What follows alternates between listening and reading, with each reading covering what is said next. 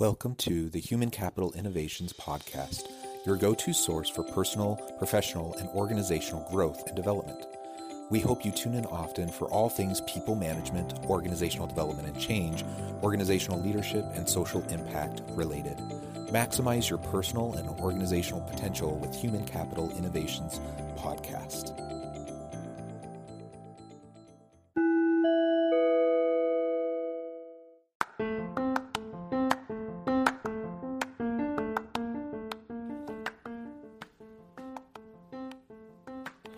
Welcome to the Human Capital Innovations Podcast. In this HCI podcast episode, I talk with Daralyse Lyons about demystifying diversity and embracing our shared humanity.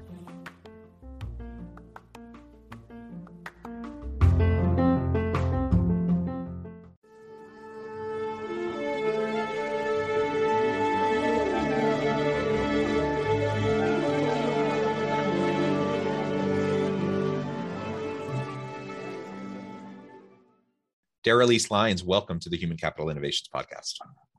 Thanks so much for having me, Jonathan. It's great to be here. Yeah, it's a pleasure to be with you, and I'm super excited to have a nice conversation around diversity, equity, and inclusion. And today we're going to be talking more about your book, Demystifying Diversity, Embracing Our Shared Humanity, which I think is just a lovely title. I'm really excited to unpack that with you and to learn more about your approach in your book. As we get started, I wanted to share Daralyse's bio with everybody. Daralyse Lyons is a journalist, an actor, and an activist. She has written more than 24 full-length books, a handful of short stories, and countless articles, performed in various plays and in improv comedy shows. She is a member of the National Association of Black Journalists and a summa cum laude graduate of NYU with a double major in English and religious studies and a minor in history. After writing an award-winning children's book, I'm Mixed, about embracing her multi-ethnic heritage, Daralyse found her passion and her purpose educating others about the need to embrace all aspects of themselves. She then went on to create the Demystifying Diversity podcast and to write the book, Demystifying Diversity, Embracing Our Shared Humanity. She works tirelessly as a full-time DE&I expert and inclusivity strategist. What an amazing background. And it's just so lovely to have you back on the podcast. Anything else you would like to share by way of your background and personal context with listeners before we dive on in? Oh my gosh, yeah. So it's so great to be back. I'm really excited to be here. I think because podcast is an audio journalism, platform and people can't see me. They might not know that I'm biracial, which I think is an important part of why I do this work and what I bring to this work in terms of my own experiences. My dad is Black, my mom is white. And being able to sort of exist in that space of multiple overlapping identities has allowed me to be comfortable, right, in the space between binaries that I think real diversity, equity, and inclusion work requires us to investigate. So I think that would just be the only thing I would add. Yeah. Well, that's wonderful. And it's always wonderful to have guests on the podcast who have diverse backgrounds. And I think particularly when we're talking about DE&I stuff, I think it's also important. I feel like I'm an ally. I like to talk about these topics. It's one of the things I'm passionate about, but it's not lost on myself that I'm a white dude. So, sometimes I'm a little hesitant to speak out because I want to, give a platform and voice to others who probably have more of a right to speak up on these sorts of issues. Anyways, it's a pleasure to have you, and I'm excited to explore. Oh, well, thank you. And, Jonathan, I'm so glad that you brought that up because I think there are many people who struggle to speak out on behalf of others because of their identities, right? And in your case, you mentioned being a white man and, feeling like, oh, do I really have a right to speak? But I think one of the ways that we're going to be able to change this world of bigotry and discrimination is for people to begin to use their voices within their communities, right? And there are certain communities that you might have access to that I might not have access to, or someone else might not have access to. And so I really would encourage people who are listening to this of all identities to to speak to the people where you have a sphere of influence about this work and why it matters, because there are doors that I'll never be able to get through. And that's, I mean, hopefully one day that will change, but it's never going to change if people of all identities don't speak about the things that really matter. Yeah, very good point. And I, like you said, I wish we were in a world where access wasn't an issue, where everyone could truly contribute and be heard and have their perspectives appreciated. And we're not there yet. There's still a lot of work that has to be done. And to your point, also, I know so many, like I do try to speak up about these topics, even though sometimes I feel like I'm navigating, in a space that it's a little uncomfortable, but it is important. But I have lots of friends and colleagues, other white men, for example, straight white cisgendered men who are, they're terrified of speaking up because they're convinced they're going to say all the wrong things. They're going to stomp on people inadvertently and just hurt people when their intention is to help. And my answer to that is, I get it. Like sometimes I put my foot in my mouth. I just say the wrong thing. But I'm going to learn, I'm going to grow, I'm going to get better at it. And hopefully I can add my voice and within my sphere of influence, like you said, and hopefully can make a difference. Yeah, it's funny because I think we're going to talk about the book today and a little bit about the work that I do, but so I am biracial. I'm also a member of the LGBTQ community. I'm bisexual as well, but I don't belong to every community that I engage with and interact with. And as a journalist, especially with the work I do for the Demystifying Diversity podcast and the work I did in preparation for the book, I spoke to many, many people who have identities that lie outside of the realm of my experience or expertise. And it is scary, right? Because it's like, oh my God, I don't know what I don't know. And I'm going into this conversation and from a space of wanting to understand, wanting to be empathetic, but also knowing that I'm going to get it wrong much of the time. And I think for me, like being able to kind of live at the edge of my comfort zone is what enables me to do this work. And it is what enables me to be more effective. And there are things that I said or did, 10 years ago, that were 5 years ago, 3 years ago, last week, right? That I cringe at today because I've learned as I've continued to move forward. And the only way that I've been able to learn effectively is from these meaningful interactions with people who have different lived experiences than I do. Not from a space of tokenism, but from a space of I actually want to be a better human. And for me, that means being part of a more expanded world.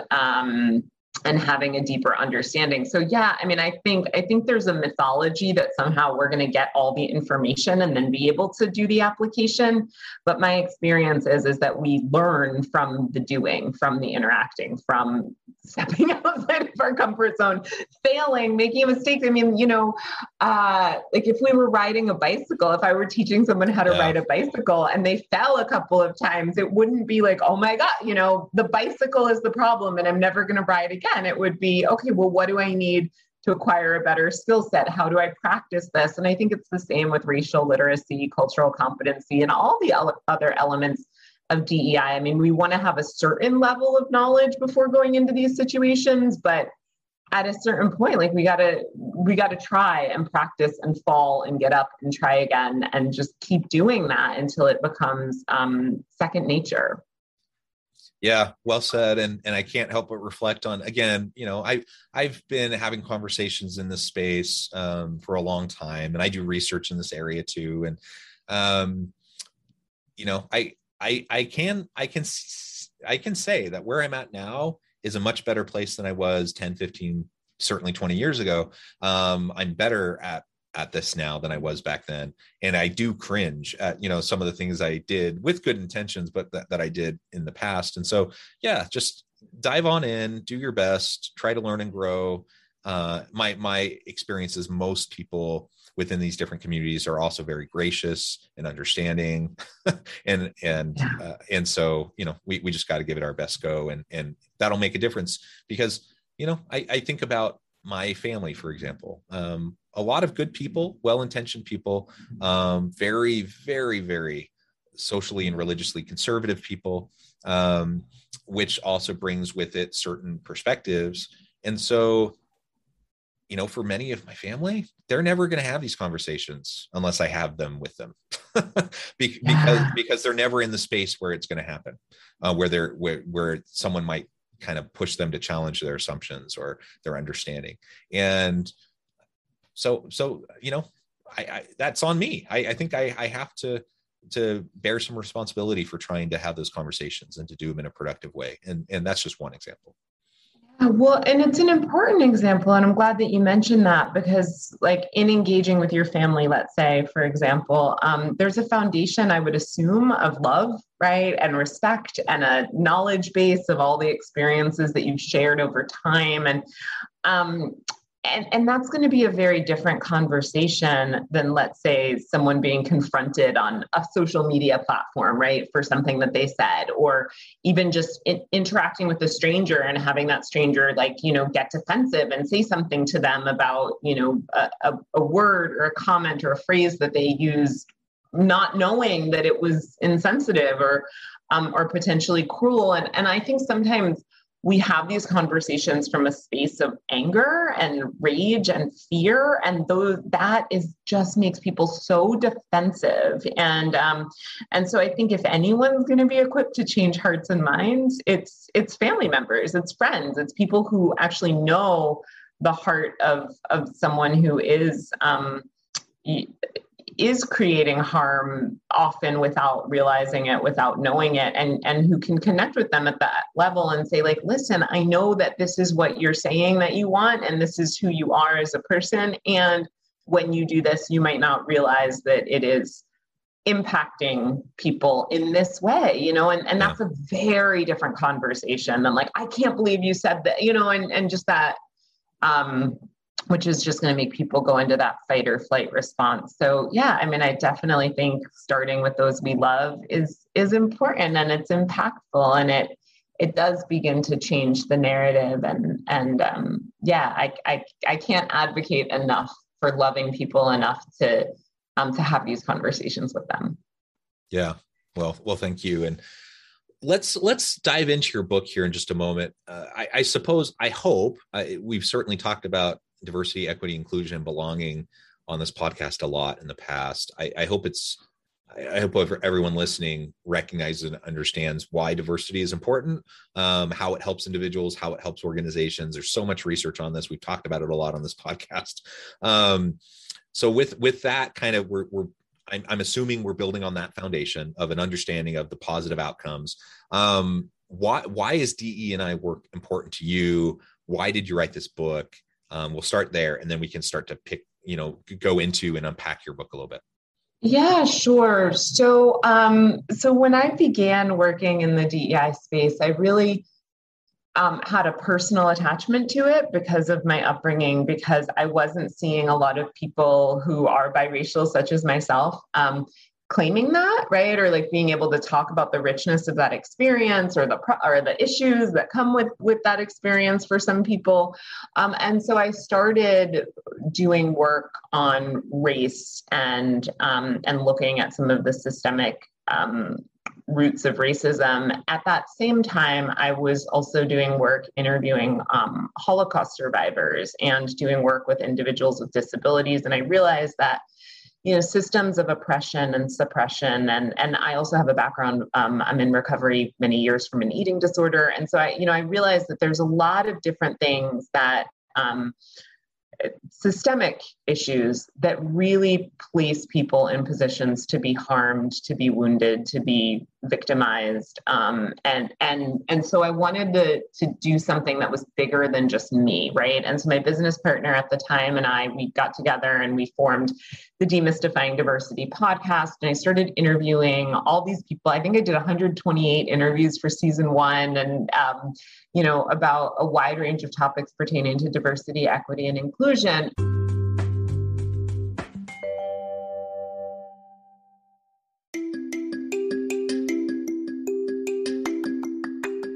I'm excited to announce the publication of my new book from HCI Press, Bluer Than Indigo Leadership, the journey of becoming a truly remarkable leader. Early in my adult life, I learned about an Asian proverb that translates as bluer than indigo. If you think about the color indigo, it is a brilliant, deep, and vibrant blue, what some would call the bluest of blues. To have something that is bluer than indigo is rare and truly remarkable. Contrary to popular myth, there is no one-size-fits-all or cookie-cutter approach to effective leadership. There's no silver bullet, no secret sauce, no go-to model that will solve all of our problems. The truth is, great leaders have all had their unique strengths and flaws, and have all had to discover and then pave their own distinctive path in their life's journey to fulfill their leadership potential. Bluer Than Indigo Leadership will help you discover your own path and explore those ordinary, everyday actions that will help you respond to an uncertain future and produce extraordinary results for individuals, teams, and organizations.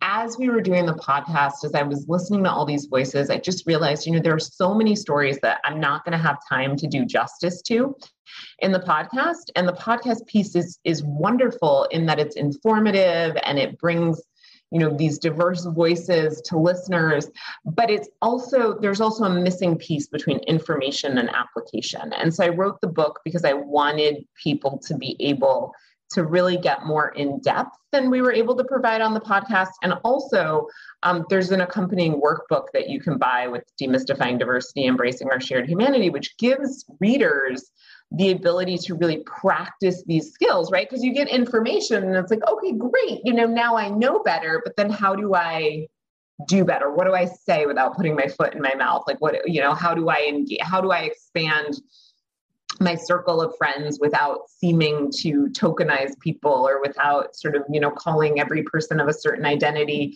I know and being like, tell me everything about what it is to grow up, Black or larger bodied or Asian or, whatever the demographic is. And so it felt really important for me to write the book so that I was giving people something that they could use to navigate.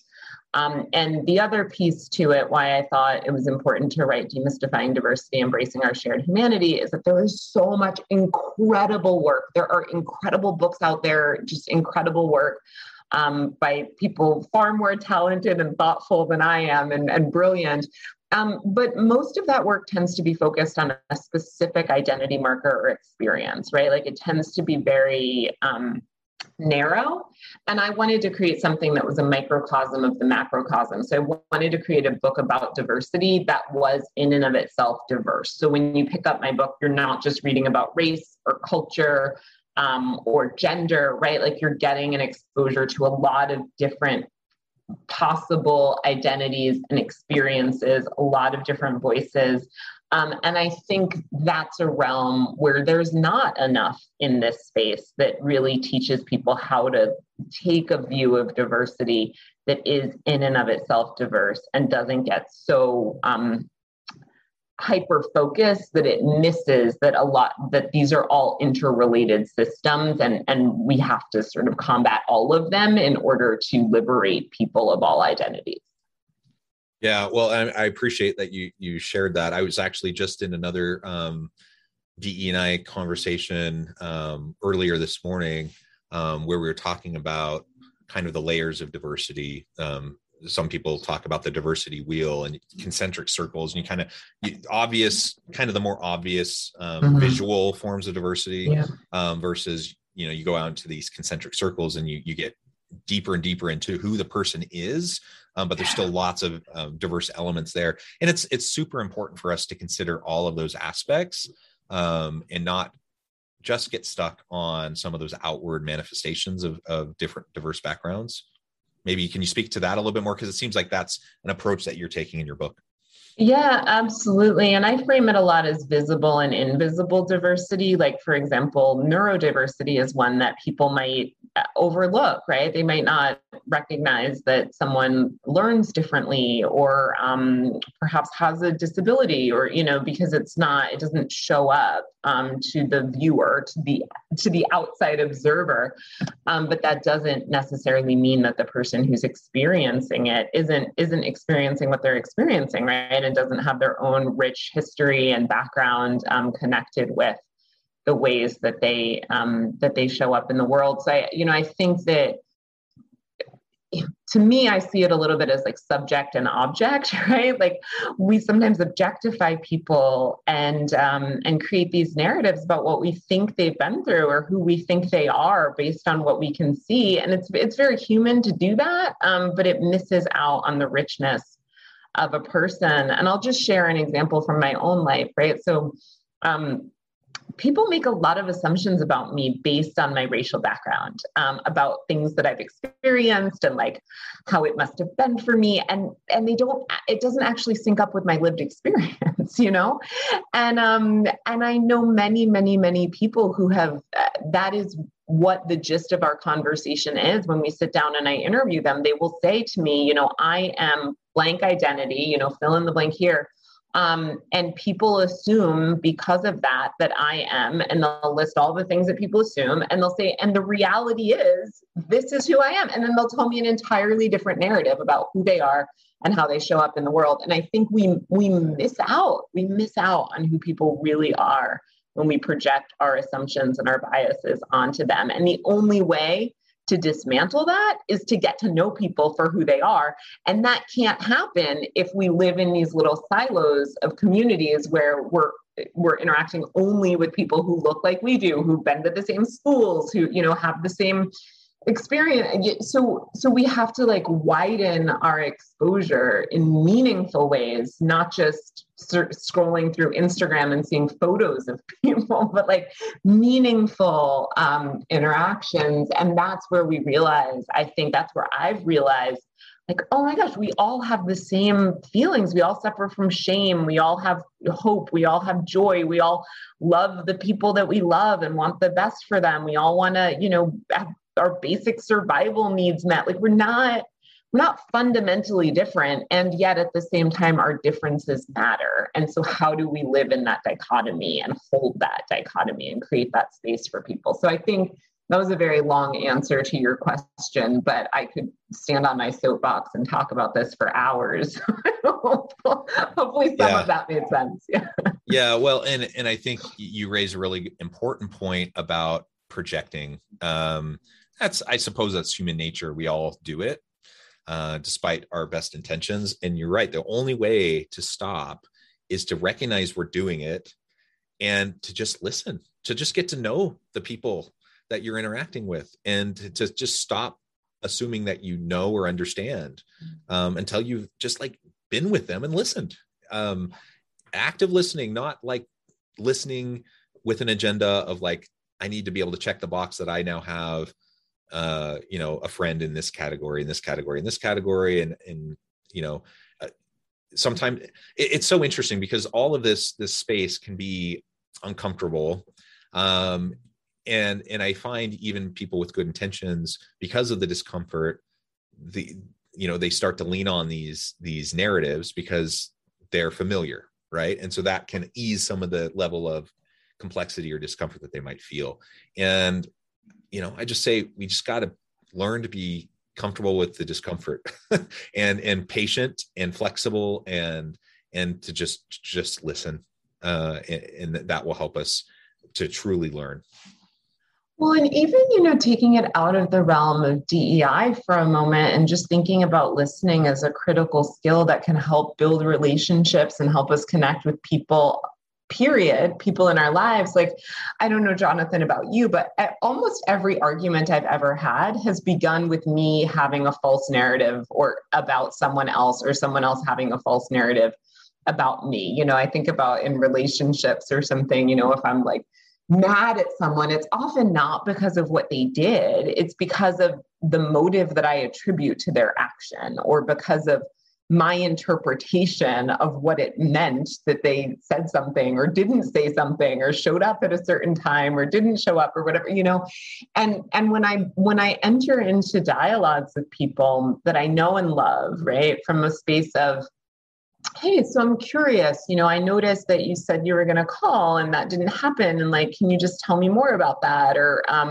what came up for you? Or did I do something? When I enter into spaces from a humble space of authentic curiosity and wanting to get to know what drives people, I often find out that what I thought was not at all true, and these are people I know, right?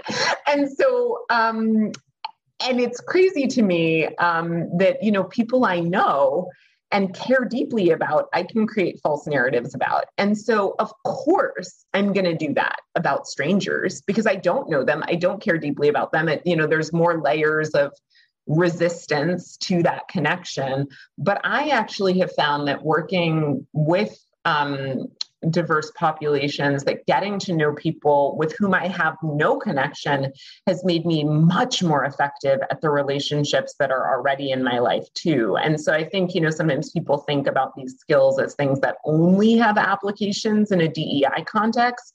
And that is not true. It's like when we can practice the skill of listening when all of our biases are screaming, right? And it's scary and it's hard. Well, then how much better of a listener am I going to be when I go to have a conversation with someone that I actually do know and care about and have a level of intimacy built in? I mean, it just makes me better at the business of living to do the work that I do. And I think that's true of everyone. It's like, I'm thinking about a college athlete, right? An NCAA Division I college athlete who's just like striving and playing and working super, super hard. And then maybe, I don't know, they go back to like their high school baseball team to play on the field. And it's like, oh my gosh, I got such a skill set that this is now easy. And so I think that is true of the DEI space as well, that if we're willing to do this when the stakes are high and it matters and it's hard, we get so much better when the stakes are kind of lower and it's easier. But the other isn't true. You can't like practice for the high school team and then show up and play NCAA baseball. Yeah, that's right. Well, Daralyse, it has just been a real pleasure talking with you. We could go on and on and on. I do need to let you go and get back to your busy day, but I appreciate all of your insight. I appreciate all of the great wisdom that you shared. Before we close today, I wanted to give you a chance to share with listeners how they can get connected with you, find out more about your work, where they can find your book, and then give us the final word on the topic for today. Yeah, absolutely. So there are a bazillion places that people can connect with me. I'll give two. My website is daralyselyons.com. That's DARALYSELYONS.com. And then the Demystifying Diversity podcast website is demystifyingdiversitypodcast.com. The Demystifying Diversity podcast is available anywhere people get their podcasts. The book, Demystifying Diversity, Embracing Our Shared Humanity, is available I would say anywhere books are sold, but I think for now you're probably better off going online in COVID days.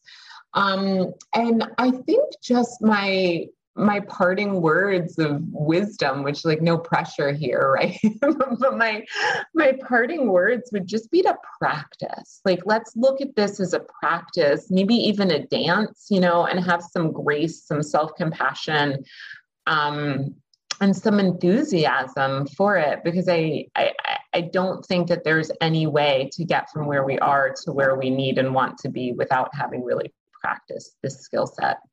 Yeah, I completely agree. Thank you so much for joining us. I encourage listeners to reach out, to get connected, check out Daralyse's book, reach out and find out more about what she can do for you. And as always, I hope everyone can stay healthy and safe. I hope you can find meaning and purpose at work each and every day. And I hope you all have a great week.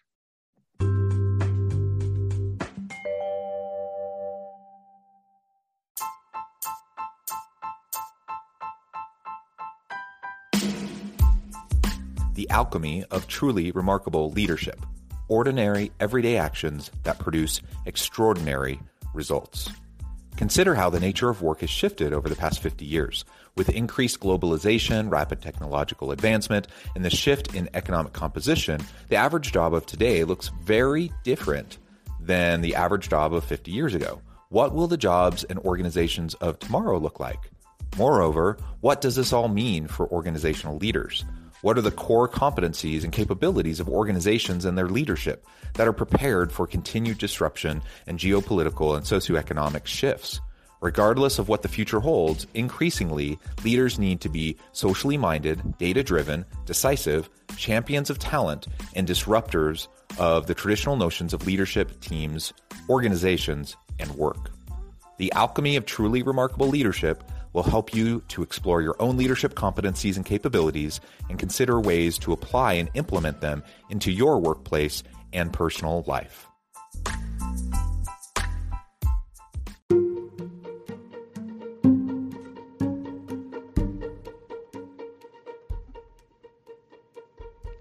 Check out Human Capital Innovations magazine, Human Capital Leadership. Human Capital Leadership is a free, interactive e-magazine with the mission to help individuals, leaders, and organizations find innovative approaches to maximize their human capital potential. We publish issues quarterly in August, November, February, and May. Take a look at the latest issue and let us know what you think.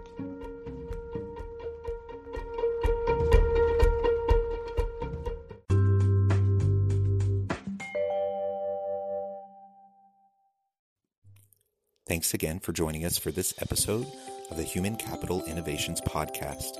I hope you stay healthy and safe and that you have a great week.